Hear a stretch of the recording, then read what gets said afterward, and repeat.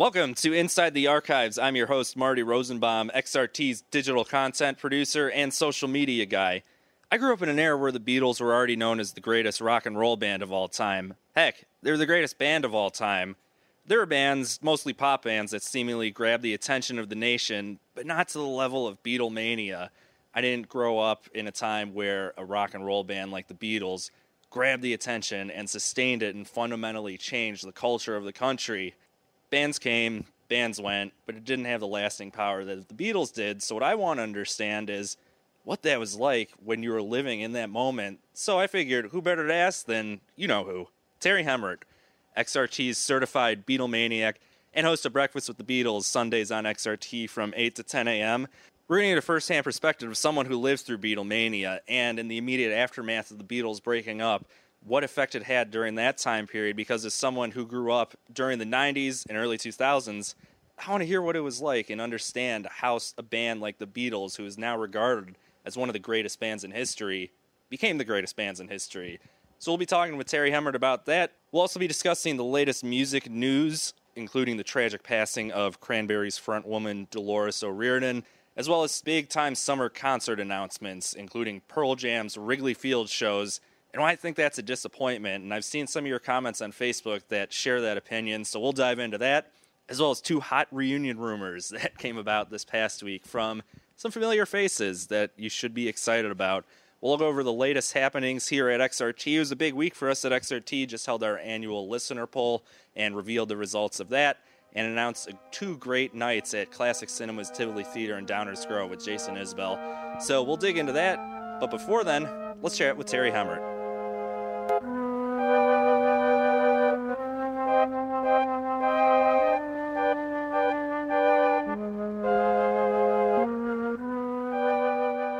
We're now joined by a woman who needs no introduction, but I'll do it anyway because she's a personal hero of mine and a legend here at WXRT. Terri Hemmert, host of Breakfast with the Beatles, airing every Sunday from 8 to 10 a.m., and has been hosting the program since 2002. Terri, welcome. Good to be here, because you're one of my heroes, too. Oh, I'm flattered. Well, today we're talking about what else but the Beatles, and I had a question I thought of the other day. Come prepared. Where are my notes? You'd be the perfect person to ask. So I'm 29 years old right now. I grew up in an age where the Beatles were already the Beatles. They were rock's biggest band in history, and they already have all the notoriety that still surrounds them today. Mm-hmm. And in my time growing up, there were pop bands who were sensations, who seemingly took over the country for short periods of time, but didn't really fully grasp the nation like the Beatles did. So I want to talk to you about Beatlemania and just get your perspective as someone who grew up during that time period, what exactly that was like. Oh, my God. It was amazing. It's like, The Wizard of Oz, when it starts off black and white and then goes to Technicolor. That's what Beatlemania was like for us, because things are kind of dreary. It was just a few months after the assassination of JFK, which was like, he was the future, this really cool young guy and lots of great ideas. And the whole country was in a funk. And I was in high school, sophomore year of high school, and I thought, man, it's weird. The country was really weird then. It was very depressing. And then all of a sudden, there was this talk about this band from England, and I didn't think I was going to like them, because I thought with a bunch of white guys doing R&B covers, which I heard that they did, I thought 4 Pat Boones with funny haircuts and a British accent, no thank you, because I was a big soul fanatic. I loved, it turns out, all the groups that influenced them and all the artists. They were huge into Chuck Berry, Little Richard, Arthur Alexander, Benny King, people like that, and the Coasters, which was my favorite group up to then. It was a big influence, but I didn't know that part of it yet. But I thought, oh, geez, I'm going to stick with soul music. I don't need this teeny bopper crap. And they came on Ed Sullivan 3 weeks in a row, and that was unheard of. You didn't have, and this is, okay, now this is how old this all is. You couldn't even videotape it.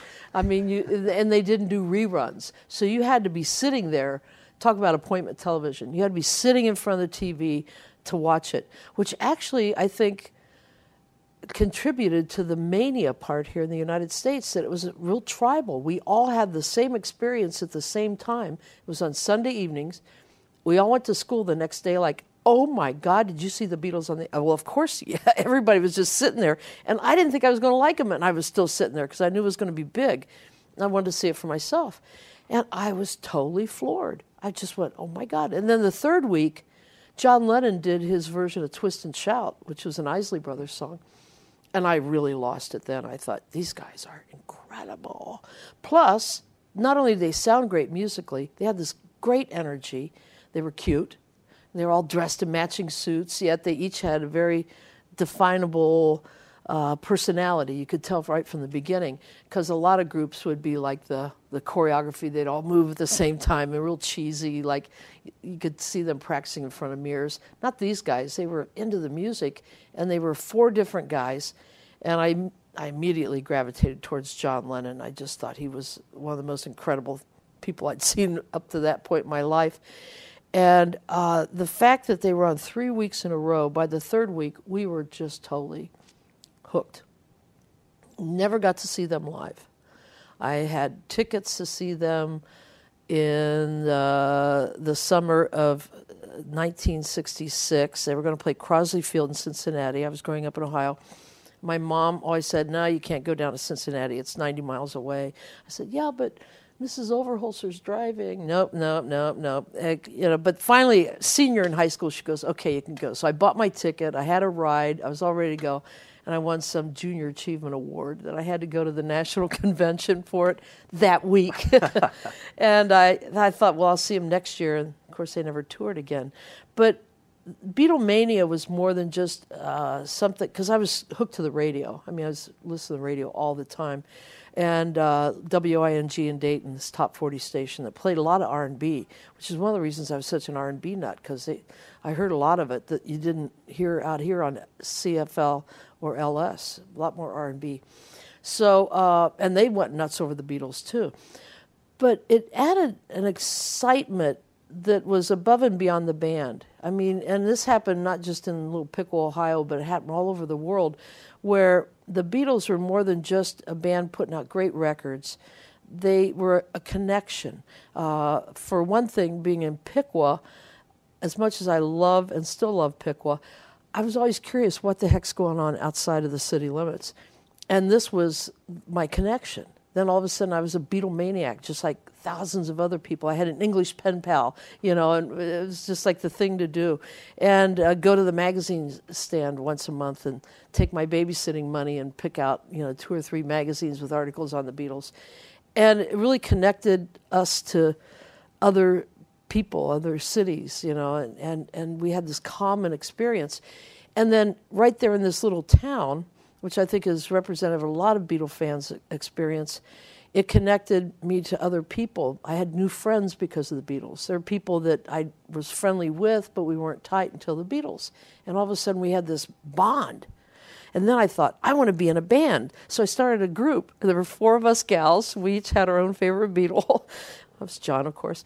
And then we morphed from that into doing a guest thing with a pre-existing band, because we didn't have the instruments. We didn't have drums and electric guitars. I mean, my parents weren't going to spring for an electric guitar and an amplifier. They weren't crazy.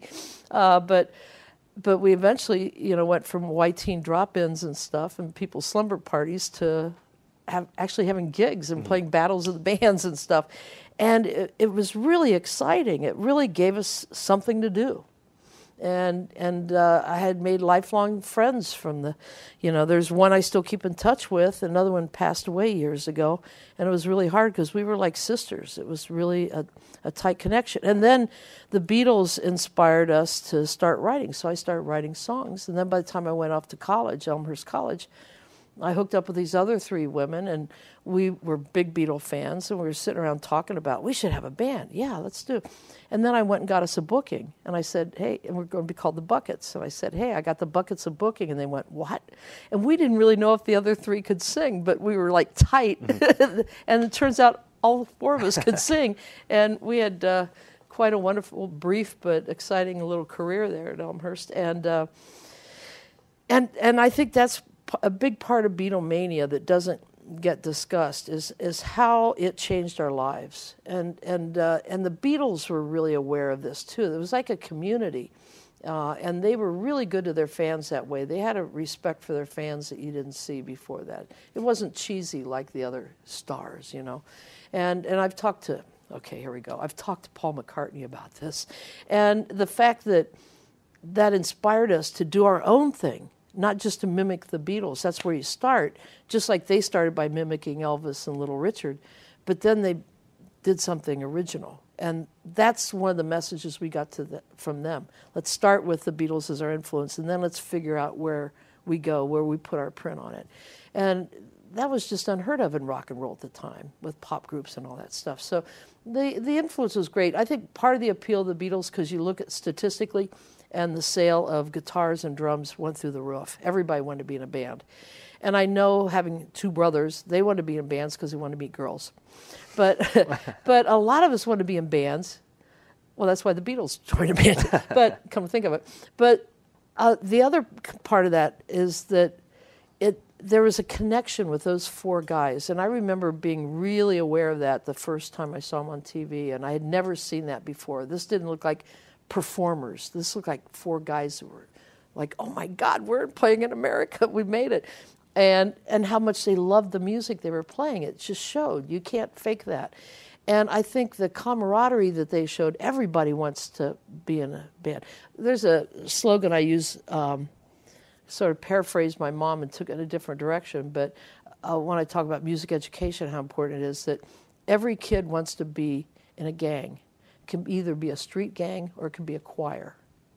We've got to provide the choir, so that's an option, so they don't get messed up in a street gang. And to us, the Beatles were that choir. Yeah. We wanted to be connected. Yeah. I wanted to make those kind of friendships where you were tight, spent a lot of time together, because you do when you rehearse, and how we shared this passion for the music, like the Beatles shared their passion for the music that inspired them. And I'm still close to all the other three buckets. We call ourselves Bucket Sisters. That was 1968. And it goes on. And I think you made a good point about a lot of groups make it really big. They're the big sensation, then they fade away. I think why we still care about the Beatles is, in addition to the cultural revolution that they sparked, their music was amazing. And the fact that they never rested on their laurels. You could spend a day going through their albums, do a chronology starting with Please Please Me and end up with Abbey Road. And, you know, maybe if they'd stopped after Help or just stayed in that place, we would have outgrown them. But they were growing up with us.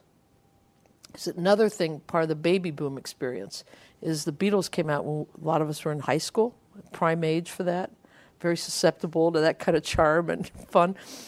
And then just about the time, because my mom kept saying, quit buying Beatles stuff because you're going to throw it away when you go to college. Well, when I went off to college, they came out with Sgt. Pepper. Okay, these guys are really interesting. They're still really good. And then when I graduated college, they broke up. And it was just like, it was our lives, those of us in that age group, our lives were just right in line with their progression. Right. Well, and that's a fascinating point I never considered before, is how it went beyond the music in the sense of the camaraderie that it brings the community. As you said beforehand, you connected with people you never spoke to before. Oh, exactly. And you made lifelong friends out of it. Yes. And I think growing up, when I was growing up in the 90s, you would see pop bands like that, and people would form a bond over it, but it wouldn't go past that. That would really be the whole talking point of your friendship, your relationship with someone. Yeah. And in order to gravitate beyond that, it seemed like there needed to be that natural next step, like the Beatles were taking, evolving, sound and their style and the way that they held themselves in the media. Have you seen any other artists that's even come remotely close to replicating that type of progression? Not as well as they did it. I think the Stones, and they were contemporaries, of course, of the Beatles, I think they went through a lot of progressions, and they came out with some really interesting stuff, and they're still together. Maybe that's one of the reasons the Beatles haunt us so much, because they broke up when they did. They didn't stay together. Yet the interest in going to see Paul and Ringo is still big. And I love going because I look around the audience and it's all different age groups. That's the other thing that, talking to Paul about this. What I meant to say before, too, is Paul was very aware of how the Beatles changed people's lives, and he was in awe of it. He was really humble about it. To him, it was a privilege and a source of pride that he was part of something that meant so much to so many people and changed so many lives. But I've asked him, too, about the variety of age groups, the diversity of age groups and generations, and he loves that. He said, I look out in the audience, and the little kids, they aren't just coming along with their parents. They're, I could watch their lips. They're singing the same, lyrics I'm singing, And I was approached the other night at a restaurant by a fourth grader who this Sunday I will play Here Comes the Sun for her because she came over the table with a napkin and a pen, wanted an autograph. She listens to Breakfast with the Beatles every Sunday. And luckily I had my John Lennon cap with me, so I put it on her, and we posed for a picture together, and I signed her napkin and asked her what she wanted to hear, and without hesitation, Here Comes the Sun. So I'm going to play it for her this Sunday. But I'm in awe of that because to me that's really great art when you transcend generations, right, when it's not just a fad. Because the Beatles aren't a fad anymore. I mean, fourth graders aren't like, oh, golly, the Beatles. But you'll see individual kids in each grade, or I'll go to a high school and speak, and there are a couple hardcore Beatle fans, And that's really cool. It's almost like underground now. Right. But it's very cool. And that popularity, like you said, transcends generations. Mm-hmm. I read before this recording that when the Beatles first came to America, those first 9 days where they were on the Ed Sullivan Show, doing the tapings, that Americans bought more than 2 million Beatles records and more than $2.5 million worth of Beatles merchandise just in that 9-day period. So it literally took over the country. Oh, my gosh. And the merchandise was incredibly weird. Beatle wigs, Beatle talcum powder, Beatle cards. Like I collected baseball cards as a kid. And all of a sudden I'm buying Beatle cards, the same size, same funky gum smell on it, but right. And that was really fun. And like we would take our little pittance of babysitting money, that's the only source of income for a lot of us, and go to the dime store and buy all kinds of stuff. I bought this Beatle tray that I still have, 35 cents. That's what it cost. That's an hour of babysitting back then. My mom said, why'd you buy that for? That's a whole hour of babysitting money. Because I want this. I still have it. And one time, my folks came a couple times to Beatle Fest just to see what was wrong with their daughters and now their grandchildren. They were, getting into it. And Mom was sitting out there during the auction, and she was always telling me, don't spend your money on Beatles stuff. You're going to throw it away. And I held up one of those trays, and I said, it was the auction. I said, Mom, I bought this for 35 cents at Murphy's 5 and dime, and you gave me grief for it. You should have given me about $5, and I would have bought all of them. And then you could bring them to Beatle Fest here and sell them. Let's see how much it goes for. It won't be 35 cents. And, of course, it went for, $100 or something outrageous thing. And I was giving her a little grief and all in good fun, and she was laughing. But every so often I'd pick up something. Mom, I wanted to buy this once. You wouldn't let me. You said, no, I want you to buy that nice ring over there. I said, I don't have that ring anymore. I would have this if I bought it. But it's amazing. But the big thing, though, the big part of the picture for myself was the Beatles were the reason I got into radio. Because I was already glued to the radio. I loved music. I was buying records and classical music, too. And I really was a record junk. I had the biggest record collection in my class. I was always that way. And one day I saw a picture of Jim Stagg, who was a Cleveland disc jockey at the time, who later came to Chicago, worked at WCFL. And Jim was interviewing Ringo. And the light bulb went off. I mean, I really remember seeing that picture because I was in study hall and I had my Beatle magazine inside my textbook to make it look like I was studying. And I saw that picture, and I told Ringo this story once, too, and he laughed. He thought I was crazy. Call security. But no, I looked at that and I thought, that's it. If I become a disc jockey, I can hang out with the Beatles. Because I had no interest in chasing them down the street or grabbing their hair or screaming. In fact, that's one thing I was almost afraid of going to the concerts because there was just so much screaming, and I just thought that was ridiculous. But I wanted to hear them. I wanted to hear the music. But I saw that and I thought, this makes perfectly good sense because I listen to the radio all the time.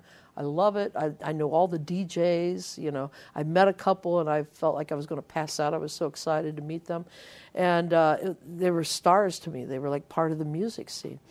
And I didn't stop and think that there weren't any women on the air. Good thing, because if I'd given a lot of thought, maybe I would have moved on to the next career goal. But I went to Elmhurst College, went to the radio station, said I want to do a rock and roll show. And they said, oh, girls can't do that. We'll let you do a mood music show. So I started playing Lennon-McCartney instrumentals and reciting poetry over them. And it got such a following that they finally had to relent. Probably caught people's eyes. Yeah, it was and really, ears. Yeah, they were really like, oh, this is really weird. I like this. Yeah. And then I finally got a rock show. And then when I graduated, then I found out that they still weren't putting women on the air, but I was just stubborn, you know, stubborn German. You know? Well, as they say, the rest is history, and we're here talking right now after all these years of hosting Breakfast with the Beatles and being a DJ at XRT. This was going to come later on in the conversation, but I feel like it's pertinent to ask right now. 1980, the year that everything changed. Yeah. John Lennon's death, how did that affect you both personally and as a established radio professional at that point? That was really the hardest day I've ever had on the air. Well, now second at 9/11, that was just a nightmare. I remember getting the first call at 10 o'clock that night, and then the phone just rang off the hook. I just sat there and had my finger on the thing. It's before cell phones, of course. And I was teaching in the mornings, like one day a week at Columbia, because I was on later in the afternoon. So I went to class, and they didn't think I was going to show up, but they showed up just in case. And I walked in, and they all started crying, and I started crying. And then somebody did an oral report on Sam Cooke, and I'll never forget it. He put the needle on the record and played A Change Is Gonna Come. And we all started crying again. You know, it was just, oh. So then I had to go out to Belmont and Cicero to do my show. Mm-hmm.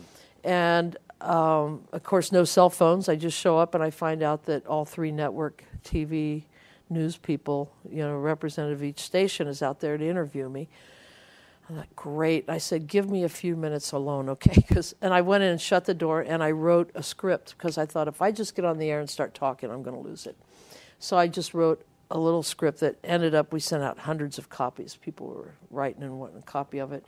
And I just wanted to, usually I don't script myself, but for that I thought I need to, because I will lose it.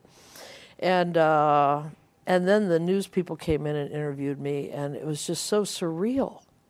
It was just bizarre. And then I went on the air, and we used to have a speakerphone, and one of the news reporters just didn't get it. He said, I don't know why, you know, he's a rock star. You know, why is this like a spiritual leader or somebody historic dying? And I said, yeah. I said, why don't you come on in, and because I liked this guy, I knew his work, and so why don't you come in and listen to the people on the speakerphone? He sat on the floor in the corner for a couple hours and listened, and his reporting was, he nailed it. Mm-hmm. He nailed it. He got it from listening to all these people calling me and unloading why John Lennon was so special. But that also was a turning point in my career, because I realized how important we all were to each other. I realized how people relied on the radio, not only for getting the news about this, but processing it. You know, how all of a sudden my role wasn't just to come in and play records and say something about it. It was to comfort and to console and to counsel. You know, it's like giving a eulogy at a funeral. You know, you're there for a purpose, to help people make sense of the senseless, you know. And this was very senseless, because it just shouldn't have happened. It was horrible. And it was right around that time that they put me on Morning Drive for 4 weeks, which turned into 11 years. But, and one of the reasons was because our morning guy quit with no notice, and they wanted to look for somebody else. They said, do it for 4 weeks to get us through it, and then you can go back to your afternoon shift, and then, you know. And then my sister died in a car accident 6 weeks after John died. And Yoko and I have actually talked about this, about how those two things are so connected, because the very last thing we did together was go around Piqua and looking for any John Lennon stuff for sale, because it was like early in December, so Christmas time. It was on everybody's mind still. And then a couple weeks later, she was gone. And she bought Double Fantasy on a cassette, and I made sure I got that, And it just, and I told Yoko about that, and I thought she was just going to kind of maybe, well, let's talk about John some more. But she was like moved by that, and she got it. And, man, but the Beatles were always there to help us through that stuff too. I mean, songs like In My Life, we used the lyrics of that from my sister's mass card. Mm-hmm. My mom said, we need a poem. I said, Jody wouldn't know a poem if it bit her in the rear end, And, but how about a Beatle lyric? And she went, no, that's not, appropriate for a mass. And I said, And I went and found some of my old piano music with the guitar chords with Beatles stuff. And I brought in My Life, and she read it, and she went, perfect. And that was on the back of the mass card. Mm-hmm. Joni would have loved that. Mm-hmm. And I told Yoko that too. And those songs are really healing. I mean, you listen to Golden Slumbers, and you got to carry that weight. And in the end, the love you take is equal to the love you make. The very last thing they said to us as a group. I mean, those things, it's not pop music anymore. It's spiritual. It's like hymns. Mm-hmm. Yeah, and they delivered a message with all their songs. They really did. And love. And up to then, it was puppy love. And they started out doing, too, I want to hold your hand, please, please me. But they grew as artists and spoke to us about a very powerful universal love. And right at the same time, Dr. King was talking to us about human rights and equality. And Bobby Kennedy was talking about the poor, and we were being opened up to all these ideas all at the same time. And the Beatles' music was like a soundtrack for that because it tied in with that. And this is what good art does. It reflects what's going on, so you almost have like a journal about the times, but it also influences. It's influenced by the times, and then in turn it influences what's going on. And those songs like Imagine, those songs are anthems, It's like We Shall Overcome. Music is so powerful. That's why they have it at funerals and why they have it at big marches. Why Peter, Paul, and Mary sang at the March on Washington. Those songs are powerful, and they articulate in a way a speech or a written essay can't. Music is very powerful because it hits your emotions in your head all at the same time, and sometimes gets your back to feel emotions so you can dance to all of it too.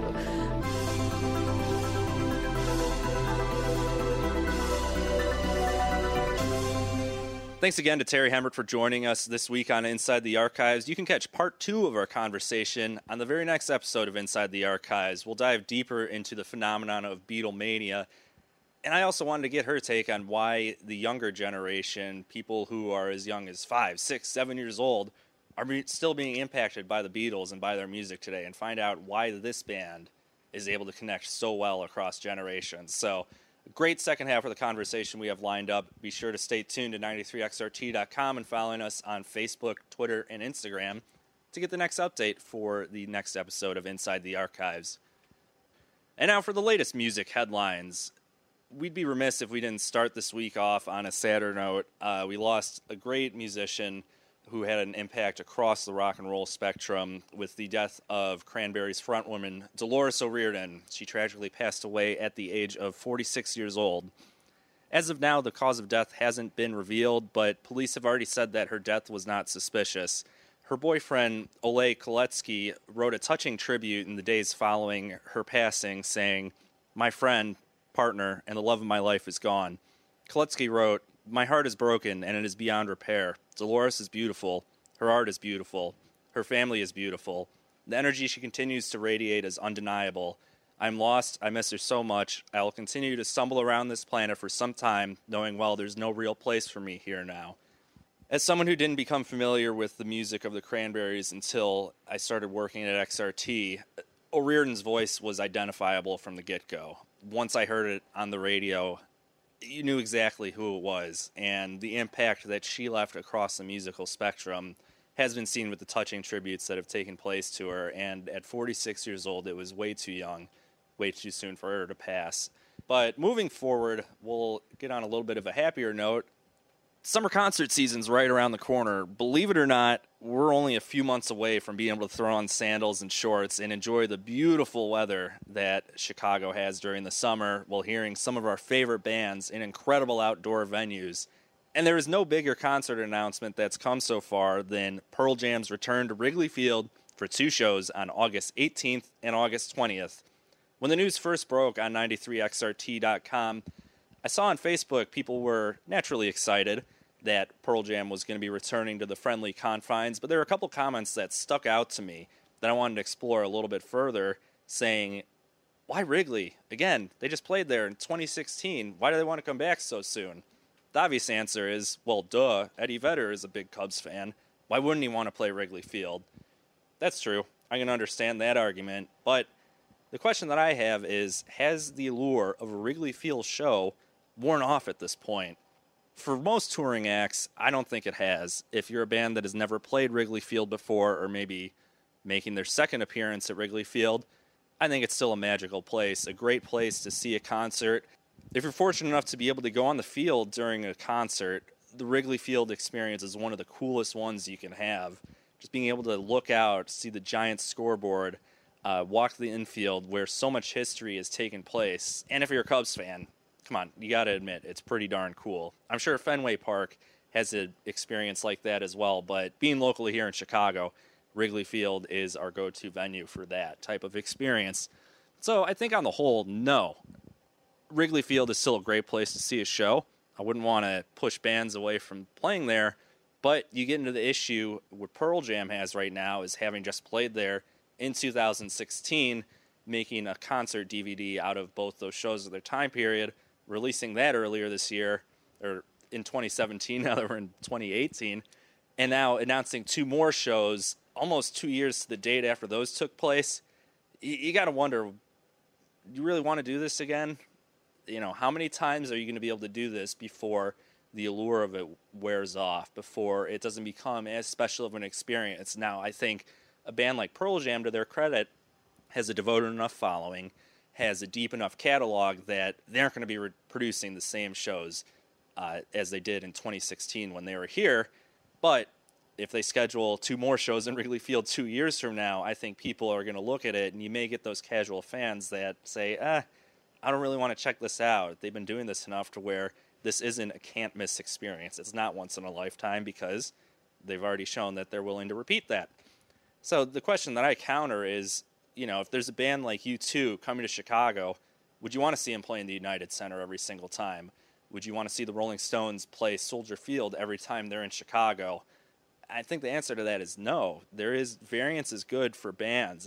It's what makes concerts fun in different settings. So for me, it was a little bit disappointing to see the return to Wrigley Field for a band like Pearl Jam that's able to fill a large capacity venue to go back to a reliable place like Wrigley Field. That being said, it's still going to be a great show. And if you haven't been to Wrigley Field for a concert, you can do much worse than seeing Pearl Jam at Wrigley Field. So once again, those shows are August 18th and August 20th, just a couple weeks after Lollapalooza. So if Lolla isn't for you, or you're recovered from Lollapalooza and want to continue on with your concert season, you got a good place to go. Another major tour that was announced this summer was Jack White. We all knew that the tour was coming as he announced his latest album, Boarding House Reach, but we didn't get dates up until recently. And one glaring omission that you guys all are aware of at this point is he doesn't have a Chicago date on it at all. And he's missing a Chicago date near August when a certain festival tends to take place in Grant Park every year. And Jack White, being Jack White, certainly seems like the artist that could fill a major void on a top line of a festival lineup slot. So, just speculating here, I wouldn't be surprised if we saw him at said festival in Grant Park on the weekend of August 3rd to August 6th. But there's nothing official. I could be completely wrong. As long as he's coming to Chicago at a certain point, you bet I'll be there, and you bet it's going to be a great show. We also had 2 reunion rumors that have started to pick up steam over the past week, which would make a lot of people very happy if this actually comes to fruition. The first is Genesis. Both Phil Collins and Mike Rutherford have spoken about the positive relationship that they share with Tony Banks over the past few years, saying, yeah, if the time's right, we would love to be able to tour and play music again, but we're going to do it if the time's right. Well, in a recent interview with another radio station, Tony Banks was asked about a Genesis reunion and what he thought about it, and he said, "We don't rule it out. It'd be fun to try." He also added that Mike Rutherford and him see each other all the time and get on very well, and he recently attended a Phil Collins solo concert and said that his voice sounded great. So adding this on to Rutherford and Collins' comments over the past couple of years about the relationship that they have with one another and how it could be fun in the future, I think the timing's looking good for a Genesis reunion. Now, there's nothing concrete that is said. This is actually happening. The band's getting back together and touring during these dates. They're going to go on an X-City tour, but something to definitely keep an eye on in the future. Locally, there's another band whose reunion rumors have begun to come to fruition in the past week, and that's the Smashing Pumpkins. Now, let's take a step back. Smashing Pumpkins have toured in recent years, but it's been Billy Corgan joined by other musicians. Jimmy Chamberlain was a part of that initial reunion a couple years back, but their original lineup of Jimmy Chamberlain, James Iha, Darcy Retzky, and Billy Corgan haven't toured together in a long time. Well, Darcy Retzky spoke to a music blog and was asked about the Smashing Pumpkins reunion and dropped a bombshell. She said that a reunion tour featuring the original lineup, Billy Corgan, James Iha, and Jimmy Chamberlain, is happening this summer. But there's a glaring omission. She's not going to be a part of it. Retzky said she was contacted and told that the band had decided to go in a different direction for their bassist on an upcoming tour, but the original 3/4 of the original lineup will be touring starting this summer. There hasn't been any official announcement with this one, as there wasn't with Genesis, but in a recent Instagram post, Billy Corgan posted a photo of himself alongside Chamberlain and Iha in the studio together. So it leads one to believe that they are in fact up to something, and the chances of us seeing 3/4 of the original Smashing Pumpkins lineup is pretty high at this point. So both Genesis and Smashing Pumpkins reunion rumors have begun to pop up, and if those do come to fruition, that'd be pretty darn cool. So before we wrap things up, let's shift gears and take a look at what's happening here at XRT this week. And before we go forward, we got to look back because we just had a great week here. We revealed the results of the 2017 XRT Listener Poll. We held the Listener Poll Gala at City Winery this year. If you tuned in, watched the whole thing on Facebook Live, thank you for doing so. It was a ton of fun to put together. Tributosaurus, as always, puts on a fantastic show, and their montage of the past year is an absolute joy to watch live. So if you get a chance to check them out, they're able to morph into any band you ask of them, and extremely high talents. So it's cool seeing them there, cool seeing all the XRT DJs together in one place. We don't have that happen too often, so whenever we can get everyone up on stage together and covering Tom Petty as they did this past week, well, it's certainly a joy to watch. So if you want to find the full results of the listener poll, you can go to 93xrt.com and find that. But I'll just do a quick run-through of who the winners from each category were.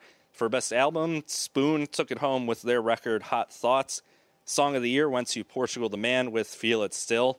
Best Concert was Tom Petty and the Heartbreakers at Wrigley Field. Your favorite venue this year was the Chicago Theater. Rookie of the Year went to Alice Merton. Best TV show, Game of Thrones. And finally, the best movie was Wonder Woman. So thanks again for everyone who took part in voting in the listener poll and watching the listener poll gala. It's one of my favorite events to take part of in the year, and we're glad to be able to offer it to you.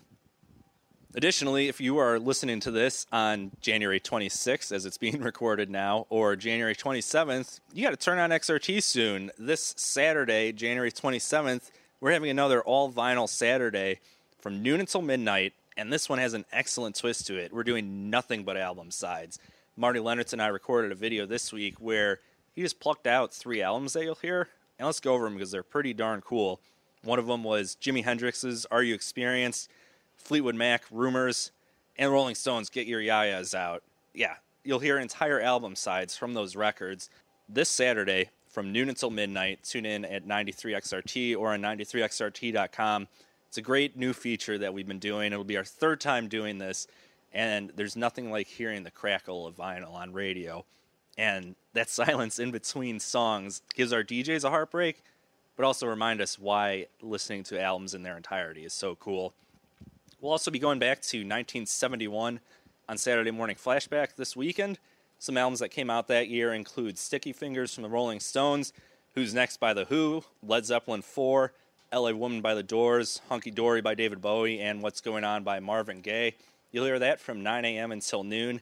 And then once again, from noon until midnight, we'll be doing All Vinyl Saturday, Album Sides. Additionally, we have a live broadcast coming up next Friday, February 2nd, from 6 to 9 a.m. at House of Blues. Join us for the Groundhog Day breakfast broadcast. Lynn and Mary will be having their morning show live at the House of Blues, Chicago.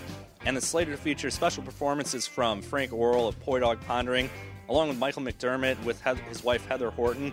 And we got other surprises up our sleeves, too. So if you've never been out to a live broadcast, it's a ton of fun, especially when you can start your Friday morning off with one at the House of Blues in Chicago. Lynn and Mary are excited for it, and they want you to join them, which you can do right now by going to 93xrt.com, finding the contest tab, and entering in to win your place at the Groundhog Day breakfast broadcast. That's all we have for today. Thanks again to Terri Hemmert for joining us. You'll be able to catch part 2 of our conversation about the Beatles and Beatlemania when the next episode of Inside the Archives is released. Until then, I'm Marty Rosenbaum.